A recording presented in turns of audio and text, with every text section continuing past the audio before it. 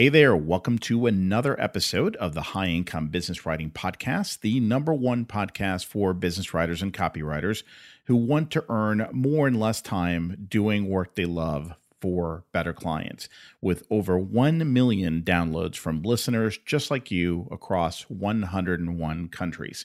This episode is much shorter than usual. Rather than my typical 45-minute format, today I'm sharing a quick tip with you. This is part of the audio insights I publish for my private coaching clients every weekday, and I thought you'd find it helpful. So here we go. I hope you enjoy it. One of my favorite things to do is tackle big challenges. Now, don't get me wrong, I'm just like anybody else. Given the choice, I'd rather have things easier than harder. But I find that there's nothing like a big complex challenge to get the creativity juices flowing.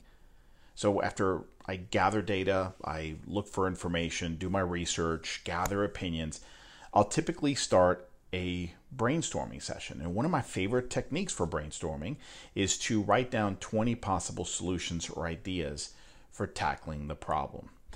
Now, it might sound super simple, right? Maybe nothing revolutionary there, but I'm constantly surprised by how effective this little process is. So here's what I've found. The first 5 to 10 ideas flow onto the page very quickly. That's the obvious stuff, the obvious solutions.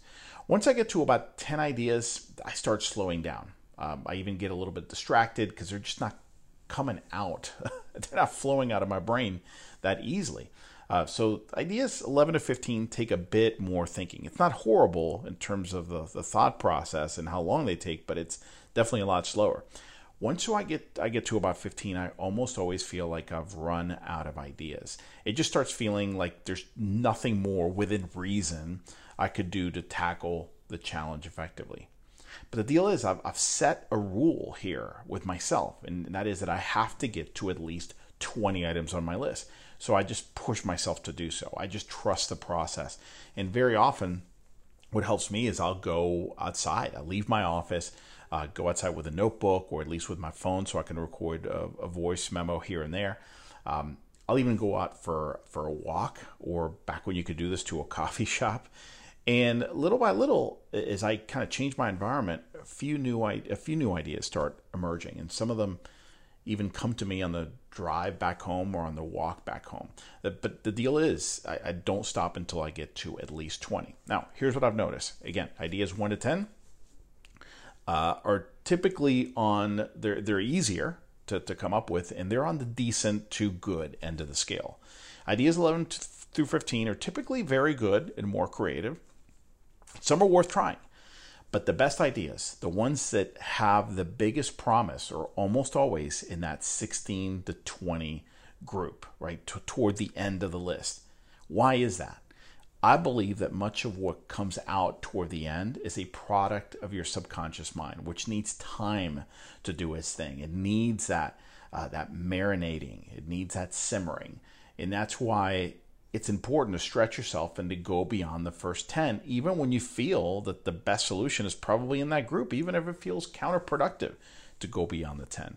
Because most big, complex challenges require truly creative solutions.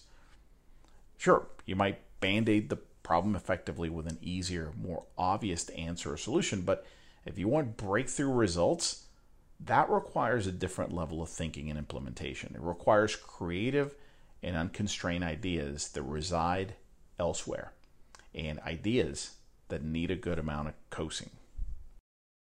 Well, that's it for today. I hope you enjoyed the episode, and just a quick reminder to grab your free copy of my latest book, Earn More in Less Time: The Proven Mindset, Strategies, and Actions to Prosper as a Freelance Writer. You can get your free copy at b2blauncher.com, where you will also find the detailed show notes to this and all my other episodes. Enjoy and have a great day.